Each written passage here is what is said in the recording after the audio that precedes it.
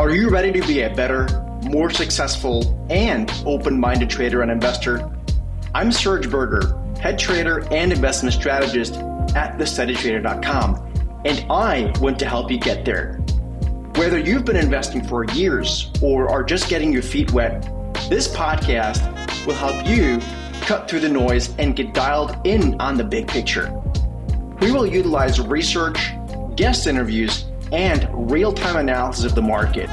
We're at a critical juncture in the market where knowledge really will mean power. All right, hey everybody, welcome to another episode of our Steady Wealth Podcast. I'm your host, Serge Berger, and what we are going to look at today is energy stocks. I've been talking a lot about energy stocks to both our clients at the Steady Traders side, on the research side, but also on the investment advisory side at Blue Marlin Advisors. And the reason for that is multitude. I have several points here that I would like to go through, starting with the inflation part of all this. And as always, I'm going to go through a bunch of charts that I will explain to you here in audio version, but also I'll quickly share it with you on the screen for those people listening on YouTube. As always, I have to say you will not be missing out on anything here. If you don't see the charts, I will describe them to you just as well. So let's first quickly understand a little bit about what's going on in terms of inflation. And it's like anyone that has an investment portfolio. An investment portfolio usually consists of a diversified approach, at least in our view at Blue Marlin Advisors. That's what an investment portfolio should look like. We always talk about this recurringly on this podcast, that the highest probability for success over the long term is a diversified investment portfolio approach. It beats 10 out of 10 will beat anyone that's chart chasing, constantly finding the latest and greatest opportunity, because ultimately that ends up missing out on the major opportunities that give us a very good risk-adjusted return is I guess the best way of putting it. But if we look at a typical sort of diversified portfolio and diversification in the most simplistic ways, the way lots of investment advisors do it is by basically putting their clients' money into some part equities and some part fixed income. Now, there's a lot more in our view that has to be done in terms of true diversification. Some of those things include commodities. That's sort of an important diversification among different currencies, probably even among different countries. So in even different custodians, like not having all the money in one bank or in one country. There's so many different ways in which diversification can go. But to touch on the part that affects energy stocks here, or why we want to increase allocations in energy stocks for our purposes, is because of inflation. So if we look at the past couple of years, particularly in 2022, but also here in 2023, we're once again seeing essentially a positive correlation between bond yields and equity prices. So what's essentially been happening is when the equity market goes down, we've seen bond prices not go up. Long story short, the hedge, and I may have said something wrong before there, the hedge that a bond portfolio, a bond allocation has been giving investors against the declining equities certainly didn't work in 2021, and it's still very difficult in 2023 because even though we have a specific inflationary environment, we're not seeing bond prices hedge ourselves, getting us hedged appropriately. And it has a lot to do with, again, the stickiness of inflation. So what I'm going to go through here is quickly I'm going to flip on a couple of charts. Again, I'll describe these charts. So again, not to worry, not missing on anything if you're just listening to this in terms of traditional podcast avenues. But what I'm going to quickly share with you, first of all, is a performance chart. And a performance chart, just basically speaking to the way energy stocks have been behaving over the course of the past. I'm going to look at the past 1 month, 3 months, and then year to date. So let me share this with you guys here. And hopefully what you can see here and what I'm going to describe here is now as follows. So if we look at energy stocks through a longer term lens, and the longer term lens would be, this is not long term, by the way, year to date, what we are seeing very clearly is we're seeing energy stocks essentially still underperforming for the year, up about 7% versus broader indices up more, but we are seeing them catch up. And that has been very notable starting in around the month of June, when we started to get initial signs that inflation was starting to pick up. And this is so important, we believe, again, as a hedge. So energy is starting to pick up from a year-to-date perspective, up 7%. If we look at it on a 3-month basis, the energy stocks are actually up about 13% in terms of performance, basically since June. And it's the best performer in terms of sector performance by far. I mean, it's really not even close. The second best performance is consumer discretionary, up about 7%, and communication stocks up about 6% and change. And if we look at it on a 1-month basis, we can see that over the past month, and this is like a 1-month rolling basis, looking back about 5%, not quite up 5%. Again, the second best sector there is technology, up basically flat, up flat. So basically 0.4%, to be more specific, as of the very moment I'm recording this. So that's not a heck of a lot of performance. That's really good performance if we look at it both in relative and also an absolute basis. But again, on a year-to-date perspective, we're really starting to catch up. So to me, that's important, that hedge against inflation. And that brings me to another chart that I'm going to describe. And again, not to worry, you're not missing out on anything if you're just listening to this. But this next chart here, what I'm going to show you is, and then describe to you, is essentially how well energy stocks have been able to hedge inflation. So we're going to start off and we're going to build this chart, and we're looking at the S&P 500 here, and we're comparing it versus the consumer price index at the bottom of the chart, which is basically inflation. We've seen inflation, of course, rally from basically, let's call it 2021 into roughly about 1 year ago, so September, October of 2022. And then ever since then, inflation has come down pretty hard, in fact, very hard, from 7-8% down to now roughly just north of 3%. So equities during all that period have more or less stayed flat. The S&P 500 is essentially flat now for 2 years. It's up a little bit since inflation has tracked. However, what's really notable here, if we look at the next chart, is that bonds have actually fared very poorly, which makes sense, of course, because if inflation goes up, bond yields go up and bond prices go lower. So the typical hedge in an environment like this, where we have inflation going up, bonds can't hedge against that. So bonds, what we're looking at now is we're looking at the past few years, S&P 500 essentially flat, bonds down a lot, like sharply. Again, that's because bond yields have gone up, so bond prices go down. So bonds can't possibly hedge against that inflation risk. But what has acted very well as a hedge is energy stocks. And remember, this is only the first part of what we're going to talk about. There are lots of reasons to be bullish energy stocks beyond this, but this is one important one. So what I'm doing now, I'm showing a chart of energy stocks, how they have fared over the past couple of years, and a terrific hedge, not only against bonds, but even against equity risk. In fact, energy stocks are now basically back to all-time highs. The S&P not too far back. Now the S&P's had a very specific situation taking place this year, with growth stocks basically pricing out a hard landing, pricing in a soft landing.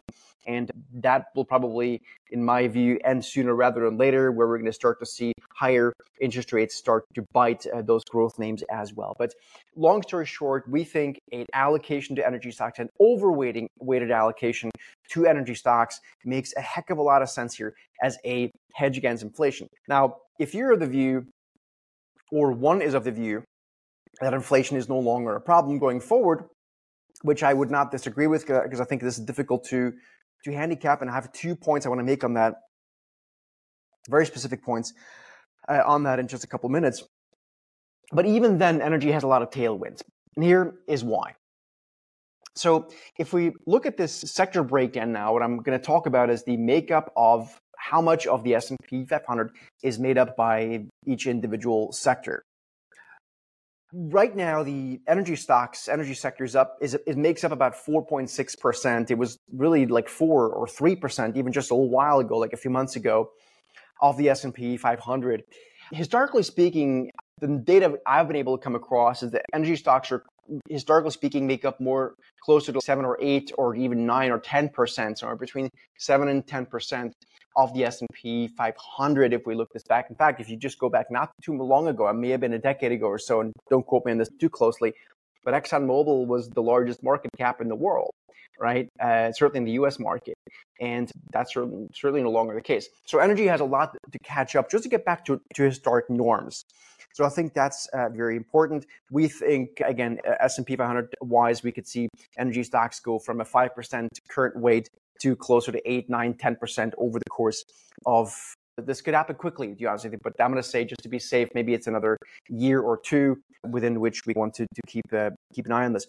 And basically what that means is that we would want to allocate more to energy stocks. So that basically means that, let's say someone has invested 100% in stocks, which is certainly not something we would ever advise on or recommend, but let's just, for argument's sake, thus, and one is basically replicating the S&P 500, just to put some numbers around this.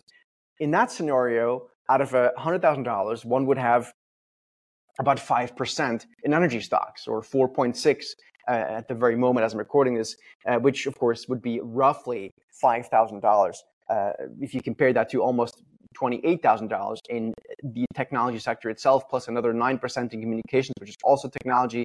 You can see how quickly tech is very overweight. That's another topic. We've talked about that many times in podcasts throughout the past 12, 18 months. So no reason to mention that here very much specifically today.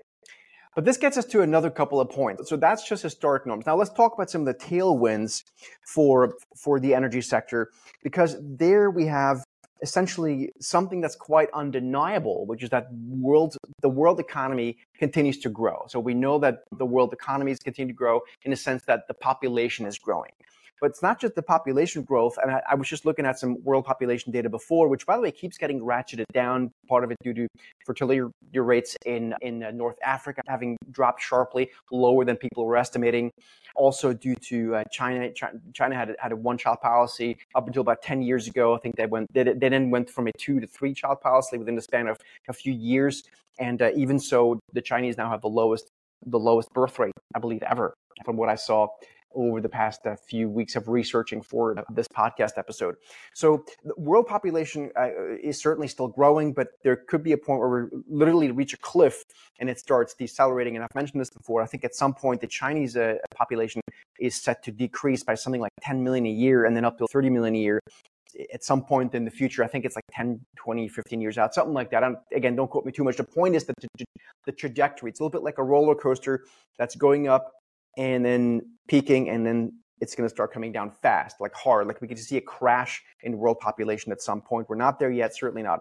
But population is still going up. But what's happening is, while population is going up and it's accelerating it's going up at a lesser accelerated rate. So the acceleration is decelerating at a decelerating rate is a better way of putting it. What we're noticing is, and this is well documented, I know Bill Gates always talks about this, not to quote necessarily one specific person, but just to give you some reference points, the world population is reaching less poverty. Every year, from what I've seen, we're reaching less poverty levels. What that means, we're seeing higher standards of living. So more and more people go into higher standards of living throughout every, again, it's probably every year, but let's say throughout 5-year lens, a lot more people exit poverty. So if you guys have ever reached there's a book about that called, it's not coming to my mind right now. I'll bring it up next time, hopefully, if I remember. But it talks about being poor is relative. There's different levels of poor. There's being poor, literally sleeping on dirt in parts of very developing countries and having to go to the water hole to get water. And then what we in the Western world here know as poor, which is still basically having some sort of a bed, maybe some shelter, right? And those are very different levels of, according to these statistics, right? So what this gets us to is that even though we are seeing a world population, again, accelerating at a decelerating rate, and at some point we reach the top of that roller coaster and then going down hard, what we are probably still going to see for longer periods of time is, at least from what we're seeing right now, is an increase in standards of living. And that means, and this is the point, that we're going to see more and more demand for energy. One of the sort of interesting points here right now in terms of energy and how it relates to the sort of the demand for energy, if you look at all sources of energy that we're using, which is anything from electricity to fossil fuels to coal, which is, I guess, also fossil fuels and other stuff, we're using more of every source of energy that we've ever had. I think we've had 4 energy revolutions throughout time. We had the wood, then the coal, then we went to oil and natural gas and so forth. I think it was 4. We're using more coal right now by like many X factors now than we ever did. Like during the Industrial Revolution, when you couldn't see, and I'm exaggerating, you couldn't see your hand if you stuck it out in front of you. There was so much smog and fog in places like London, where the Industrial Revolution gave birth, where everything was based on coal. We're using more coal now than then. Not because but when it's not the biggest source of energy we're using, it's become very small, much smaller, but we're still using it. The point is, a demand for energy is likely going to be here for some time. So that is something from a structural tailwind. Now, I'd like to continue to 2 more points, and this is something where I would really like everyone to think about this after you're done listening, because really think this through. There's a huge bifurcation right now, and basically 2 camps. One camp of people is now thinking we're going to have deflation is going to be a much bigger problem than inflation down the road, and the debate is on what's the time horizon on that. And then some people are thinking, of course, inflation. Now, let me address the first one first, which is inflation. So the people who are thinking that inflation is going to be the problem, they are looking at, again, growing population, higher living standards, which all of which I said is inflationary, but it may only be inflationary for some things. That's one thing. Wars, deglobalization, all things that we're factually seeing. Deglobalization is a fact. We have a shooting war in Europe at the time, potentially other problems in Asia at some point, Southeast Asia. And these are issues that are going to be inflationary throughout time. The question is it inflationary for everything or only for certain things?